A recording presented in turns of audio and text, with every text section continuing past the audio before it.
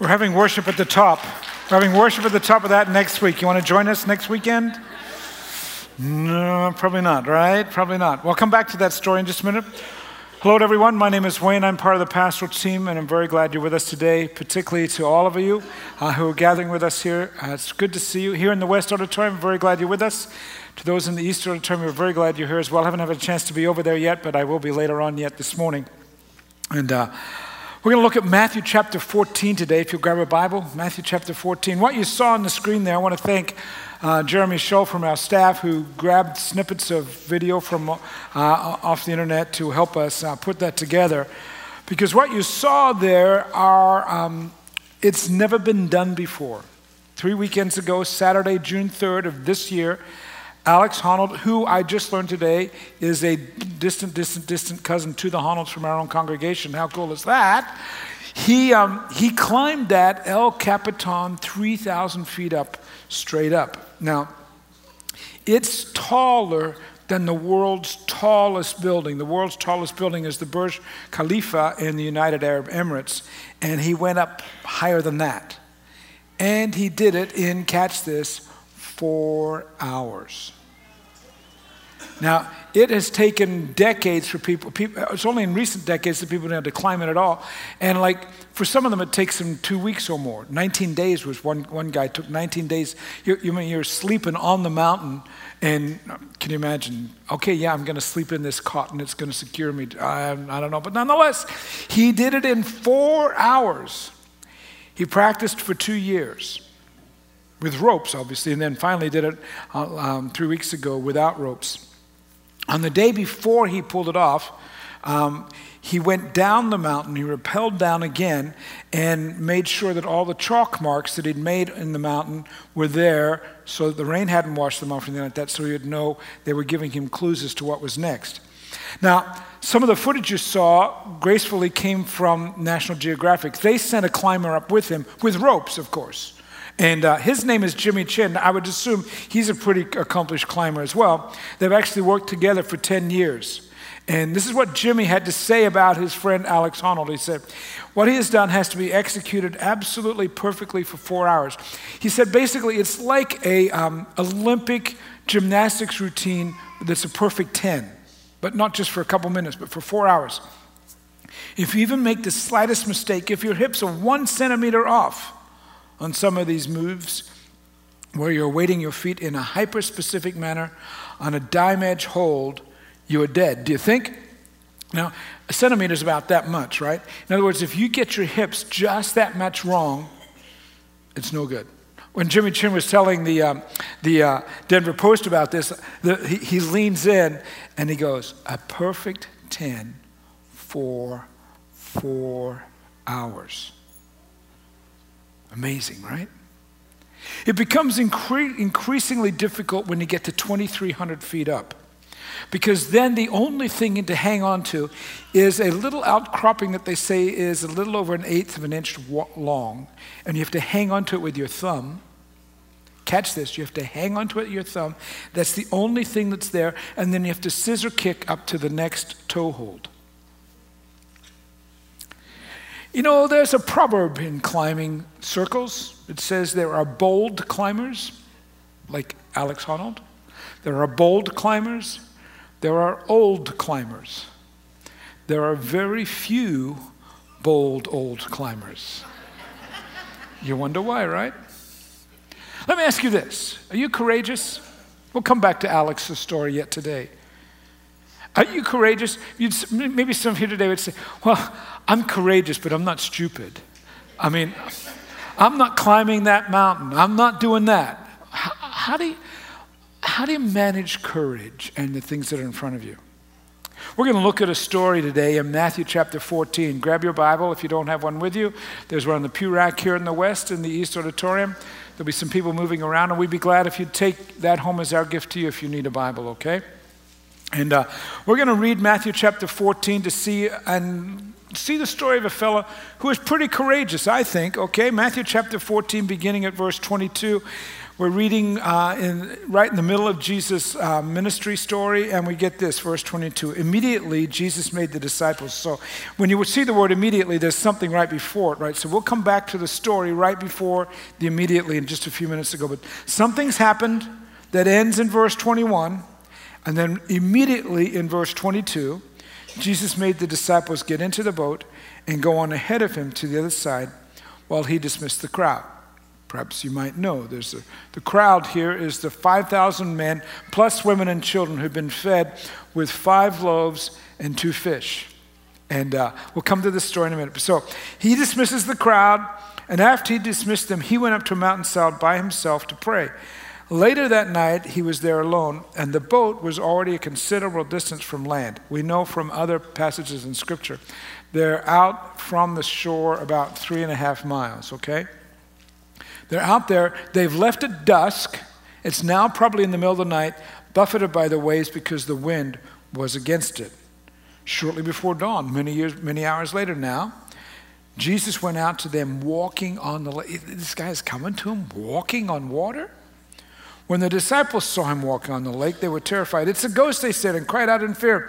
But immediately Jesus said to them, take courage, it's I, don't be afraid. And one of the fellows, Peter, says, hey, if it really is you, Jesus, tell me to come to you on the water, and come. You're kidding. Get out of the boat and walk across the water? Peter got down out of the boat, walked on the water, and came toward Jesus. Hey, look at me, I'm walking on water. But then he begins to see the wind and the waves, and he's a moment like, I shouldn't be out here. This is not what normal people don't do this type thing, okay? When he saw the wind, he was afraid, and beginning to sink, cried out, Lord, save me. And immediately Jesus reached out his hand, caught him. You of little faith, he said, why did you doubt? In other words, I want you to believe. There's something you need to believe in. And when they climbed into the boat, the wind died down. And those in the boat worshiped him, saying, and this really is the crux of the matter right here. The story is all about, we're going to look at courage, but in many ways the story is all about verse 33, that because of this event, the wind dying down, Peter walking on the water, Jesus walking on the water, they finally figured out, you are the Son of God. So what we're doing here, if you're a guest with us today, let me sort of catch you up with what's going on. As a congregation back in February, we started looking at the book of Matthew. Matthew is one of 4, we call them Gospels, or 4 biographies of Jesus in the Bible. And 4 different writers take a look at Jesus' life and ministry, and they give us what happened. Some of them were there at the scene. Luke was a guy who went back after the fact. Another writer, one of the writers, he goes back after the fact and does an investigation. But we have 4 of them. Matthew, we've been working our way through it very slowly. Starting in February, we'll finish at the end of the summer. And today, we are looking at this business of courage and Peter stepping out of the boat, and what does it mean when we say Jesus is the Son of God? Does it take courage to step out of the boat? Did it take courage for Alex Honnold to climb El Capitan 3 weeks ago. I was chatting with the staff about that this week as we were having lunch together, and I said, hey, Jeremy's putting together some snippets of what this guy did a few weeks ago, and we're going to show it in church this week. And one of the concerns that National Geographic had when they sent Jimmy Chim up the mountain with him was that by virtue of having a camera there, would that cause Alex Honnold to be more risky? In other words, if there wasn't a camera, would he be more cautious? But with the camera there, would he take chances that he wouldn't otherwise take because he's aware that someone's watching him? Somebody at the lunch table said, well, no matter whether there's a camera or not, I'm not doing it. Right? I said, well, it did take some courage, didn't it? Well, yeah, but I'm still not doing it. I said, but what about Peter getting out of the boat? To which another staff member said, well, yeah, but for Peter, the landing wasn't anywhere near the same. Yeah. How do you live with courage and adventure, but not deadly risk? Let's see if we can set the scene here and see if we can figure that out. Here's what's happening. Here's what's going on here. Last week, we looked at the story of Jesus feeding 5,000 people, 5,000 men plus women and kids. And I've been telling you that beginning in chapter 10 of Matthew, there's a shift taking place. That up until Matthew chapter 10, Jesus is doing all this ministry, healing people, preaching, teaching, and the people who are with him, his disciples, are just watching and kind of participating, but they're kind of just along for the ride. But in Matthew chapter 10, the disciples are commissioned that now Jesus says, you're to go out and do what I'm doing. And so they take a run at that, and they do have some success, but then they get to Matthew 14 where they've gone out in a remote place. All these people have showed up, and it's late in the day. They don't have any food, and the disciples say to Jesus, hey, would you send everybody away? And he says, no, I don't want to send everybody away. I want you to feed them. And you notice it's after that, after they feed all these people, actually they didn't feed them, Jesus did, right? It says immediately. So when we read this, we kind of read it in snippets, but I think you need to see it as one arc of a story that Matthew 10, you're to start doing what I do, and then in a very brief period of time we get to the end of Matthew chapter 14 where Jesus walks on the water. So these men who are traveling with Jesus, they're kind of grow and learn and figure things out, and they have some great success, but then they get to the 5,000 men plus women and kids, and they just blow it. We can't do this, send everybody away. And then they're immediately, it says, verse 22. Did you see that? The word is immediately. It's a shift in responsibility that's been taking place, where Jesus has been saying to the disciples, it's no longer a one-man endeavor. Now you've got to step into what I've been doing. You're to do, you guys, we've got all these people, you should feed them, and yet they couldn't pull it off, and so he says, you guys go out on the boat. It's almost like, I've had enough of you. And so you get the sense that there may be a little chagrin, they're somewhat challenged, and he just says, go away. Leave me alone for a while. So they get out. They're about 3.5 miles out from shore, and they're feeling bad about themselves maybe, like we really messed this up. We'd been doing so well, but now it's just not right. And so they're out there in the middle of the night, and the wind starts to pick up. The waves are starting to come in, and they're rowing. Peter, row the boat ashore. Oh, there's that sort of stuff. Fear sets in, and Jesus shows up walking on the water. And in a moment of sheer courage, maybe after the sense of personal defeat, of not being able to feed the people, sheer courage, one of the disciples says, well, if that's Jesus on the water, I'm going to try it too. And he straddles the side of the boat, puts the other leg across, and he's sitting there on the side of the boat, and off he goes. Now, I want to tell you, in my mind, that took tremendous courage. He expects to accomplish something that no other human being has ever done. He expects to walk on water. And by golly, he gets out there and, look at me, I'm doing this. No one's ever done this. But then, fear creeps in because he's looking around. He's going, no one's ever done this before. And he sees the wind, and suddenly he begins to sink. I can't be walking on water, can I? This isn't normal. Jesus grabs him by the hand, pulls him in the boat, and the disciples are more than just astonished at everything that they've seen. They actually had an epiphany. It's in verse 33. What does it say in verse 33? In verse 33, they watch what's going on, they worship him, and they say, truly, you are the Son of God. Now, I got to tell you that I've been in pastoral ministry more than 30 years. I've never preached this passage or this story ever before. Here's why. I think that when I was a kid and I'd hear preachers unpacking this story, I always heard them complaining about Peter, and I couldn't quite get my arms around it. They'd say, he doubted. And I want to go, can I give the guy some props? Can I at least say, okay, he doubted, fair enough, but at least he got out of the boat. At least he recognized that if he's going to be with Jesus, if you're going to walk with Jesus, then a walk on water is a possibility. At least he took a step into adventure. At least he believed. At least he pushed against the fear. And at least he and the other disciples, that they discovered this, that in the midst of fear, Jesus shows up. That's pretty cool. Okay, so there's some doubt along the way. I get that. But in the midst of struggles, in the midst of, I got more questions than I have answers. You know who shows up? Jesus. And Jesus says, I wish you didn't doubt so much. I wish you'd believe more. Now, I know Peter, if you know him from the rest of Scripture, he's a fairly brash man at times. But everybody was in the boat. We don't know how many disciples were in the boat. We assume 12, maybe more, maybe less, but there's a bunch of men in the boat. They're all facing the same situation. They're all rowing against the wind. The waves, they've got the distance to the shore. They've got forces beyond their control, the events beyond their control. And yet in the middle of all of that, what did he decide to do? He said, I can't control this. But I'm going to take a risk. I'm going to step out of the boat. I like it. Now, I'm not suggesting it was an easy decision. In fact, it had to be a hard decision because he's the only one who stepped out. Because I don't want to imply that stepping away from fear is easy. That's inappropriate, and I think it's quite dismissive.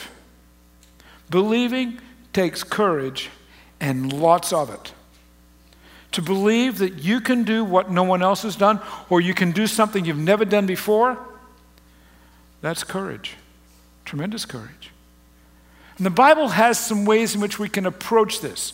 The Bible has some ways in which we could say, okay, this is what we should believe this, and this is how, as a matter of fact, what I want to do is I want to take the remainder of my time this morning, and I want to give you 2 lists. So you might want to write these down right fast.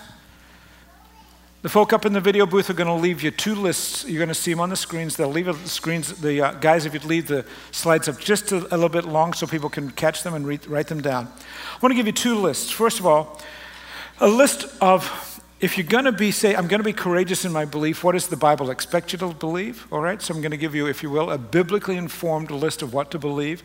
And then secondly, based on what you believe, according to Scripture, a second list that's biblically informed of how to live an adventurous, step out of the boat type of life, okay? So let's start with the first list. What does Scripture call you to believe if you're going to be a follower of Jesus Christ? Well, Scripture says that the God of Scripture is the only one true God. It's an understanding that's repeated throughout all of the Bible. It actually starts with the first 2 of the 10 Commandments, where God says, I am God. And then he says, don't have any other gods, small g, beside me. You have to start there. If you're going to believe what Jesus is implying here, you've got to say, I'm going to believe that there's one true God. And based on that belief, it requires courage to believe that there's one God and only one God, this God who is the God of the Hebrew and Christian Bible.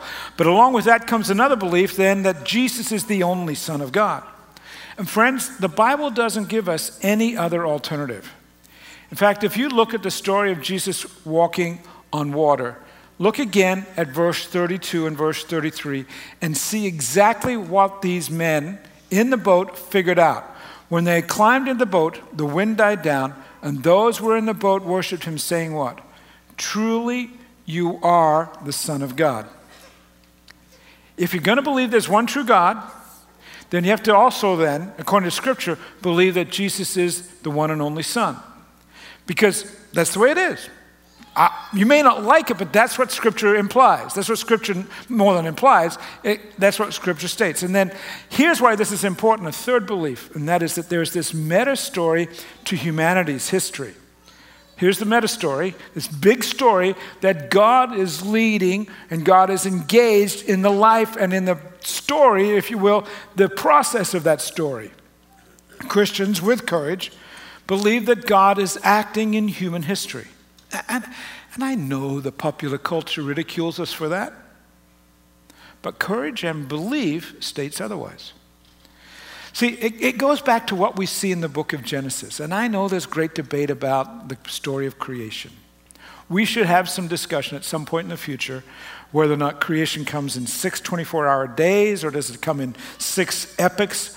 That's not the point today, but the point of what Genesis is getting all about, a part of where you land on all that, is that Christians believe God created the cosmos and God created humans. And frankly, science is coming behind the Bible and helping us understand this to this point.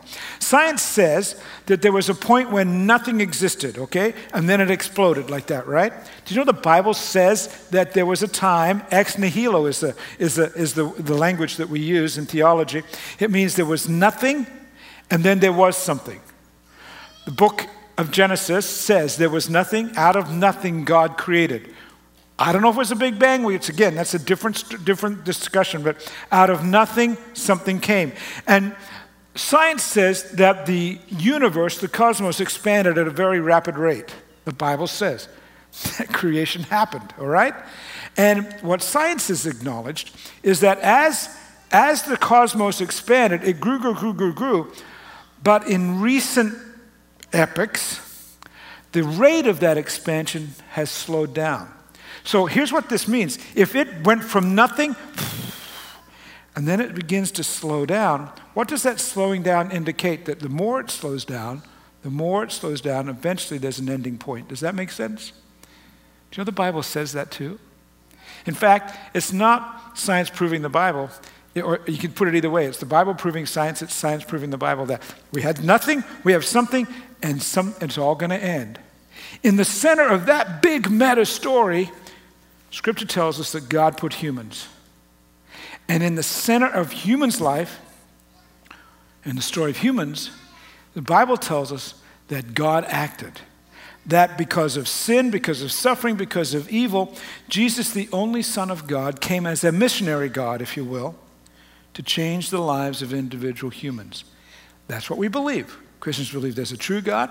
He sent his Son, Jesus Christ. There's a story to how Jesus came and why he came, because he came to save us. And if that's the case, here's what we also say, the Bible says you have to believe, that each individual who hears Jesus' story has to make a choice. The Bible doesn't force Jesus down anyone's throat or force any human to accept this story. You choose to believe or disbelieve. But finally, there's also space within Scripture that says that this believing is a growing process that involves trust and questions. The choice to believe takes courage. Who are we kidding? Particularly in our day. Sometimes that choice, to follow through on that choice, is easier than at other times. Sometimes, just the events of the day or the events of your life where you are right now, man, it's easy to see that God's engaged and that it's easy to believe. It's a cakewalk. There are other times, though, who are we kidding? Maybe days, weeks, months, perhaps even years, where you seem to have more questions than you have answers, and you live your life backed up against a very large question mark. The question mark is taller than you are.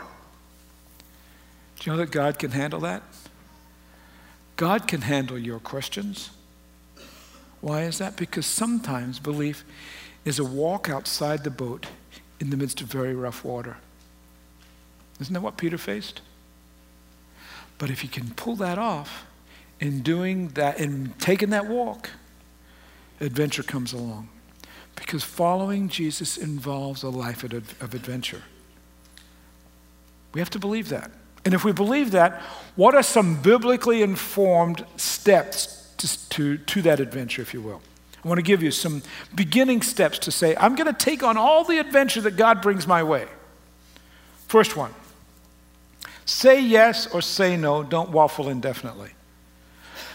I'm telling you this from personal experience, personal life where I am with more regularly than you probably realize. Some of you are like me. Here's how it goes. We pray and we pray and we pray.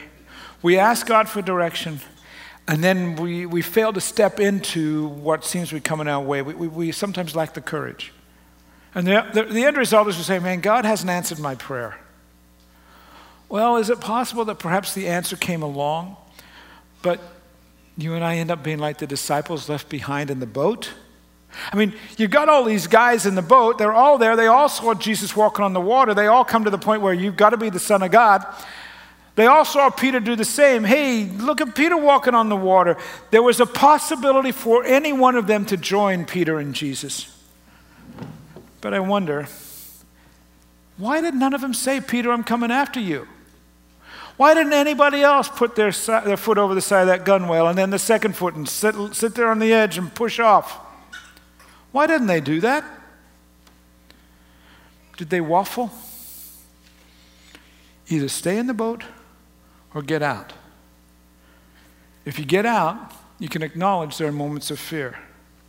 I'm reminded of the guy who climbed El Capitan earlier in the month, Alex Honnold. He said this, to walk up to the base of the climb without rope and harness, it just feels a little outrageous. Well, it feels a little more than outrageous to me. But nonetheless, getting over that side of it was the hardest part. I'm going to decide to do this. With free soloing, obviously I know that I'm in danger, but feeling fearful I'm up there is not helping me in any way. He said, it's only hindering my performance, so I set aside and leave it be. That's a photo of him just after he finished the climb. You know, scientists have studied his brain. Do you think? They want to know how he copes with fear, and they've discovered it actually is a little bit different than most people's. But what about you and me? Okay, we're not going to climb El Capitan probably, but I could be like Peter, couldn't I? How am I going to do that? I'm going to acknowledge there are moments of fear. That's what Peter did. I'm afraid, God, I'm about to sink. But in the midst of that, he kept hold of God. It's not that doubt doesn't show up. Peter made this amazingly courageous decision. He put his leg over the side of the boat, swung the other leg over, pushed off and started walking. Now, at one point, he looked around and got frightened. The scripture says that Peter got down out of the boat, walked on the water, came toward Jesus. But when he saw the wind, he was afraid. He began to sing, Lord, save me. And Jesus immediately reached out his hand and caught him. That's me. That's you. You make a decision with great courage to step into the next big thing. You pray and you get the answer. You put your foot over the edge, your leg follows, and then you're out there walking on the water and you go, whoa, what am I doing out here? My family doesn't do this kind of thing. I don't have the education for this. This isn't what what? What happens? You hang on to God's work in your life. I would ask you this question in that regard. Has God ever fouled up in your life in the past? Isn't there a track record of his amazing leadership in your life? That you've learned that every time you reach out, he's there? Jesus reached out for Peter. Oh, he doubted, but he survived. So what do?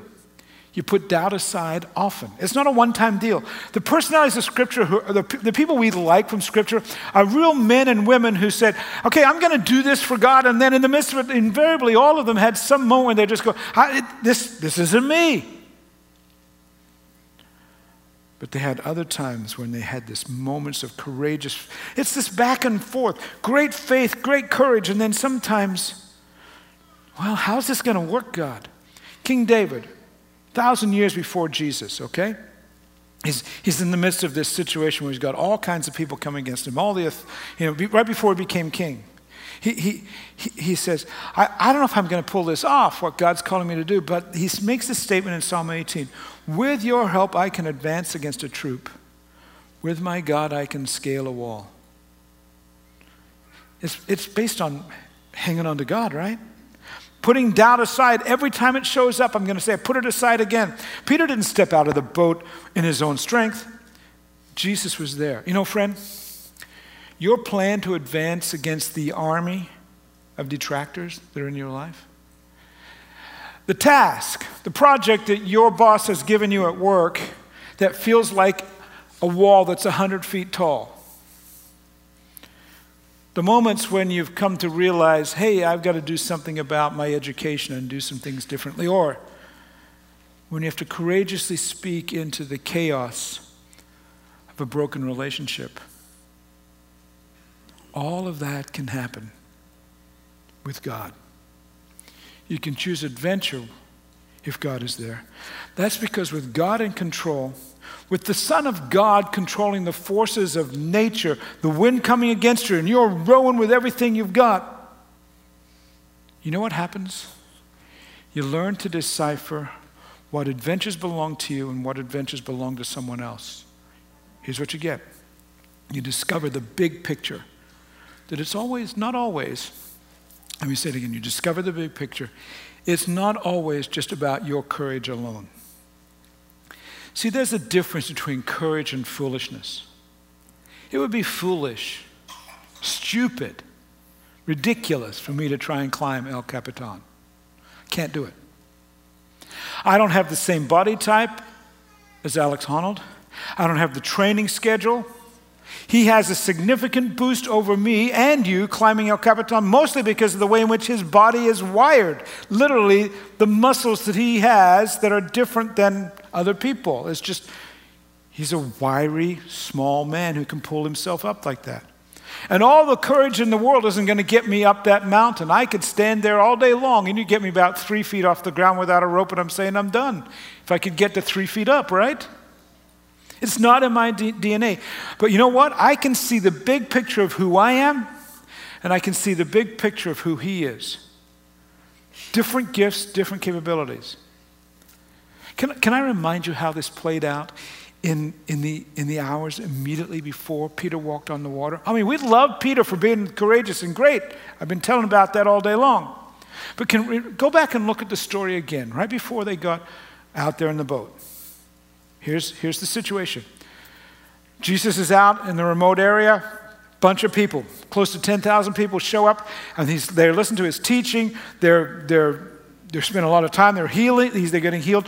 Dusk is coming along. The disciples say, "Hey, we can't manage these people anymore, Jesus. We don't have food. Send them away. We're unprepared for all of this." And that's the approach the disciples took. We can't manage this. And perhaps that's the approach you've taken to the situation that's in front of you this week. You say, man, I can't manage that. They all took that approach, except, we know from the Bible, except for one other disciple. He's Andrew. See, in these 4 biographies of Jesus, these 4 gospels that we have in the Bible, Matthew, Mark, Luke, and John, all 4 of them tell the story of the feeding of the 5,000 men. And John gives us one little snippet of information that the others don't. It's fascinating. John, when he recalls the story, he was there. He says this, Andrew, Simon Peter's brother, spoke up. The disciples said, we can't manage this. And Andrew says, hey, Jesus, now, I don't know how we're going to do this. But there's a little guy here, a little boy. He's got 5 small barley loaves, 2 small fish. I don't know how far it'll go, but could we give it a shot? I like Andrew. We saw him back when we first started the book of Matthew. He's been in the back story ever since then. In backstage, if you will. We don't see him. But when Jesus first called his disciples, he called 4 men, Andrew, Peter, James, and John.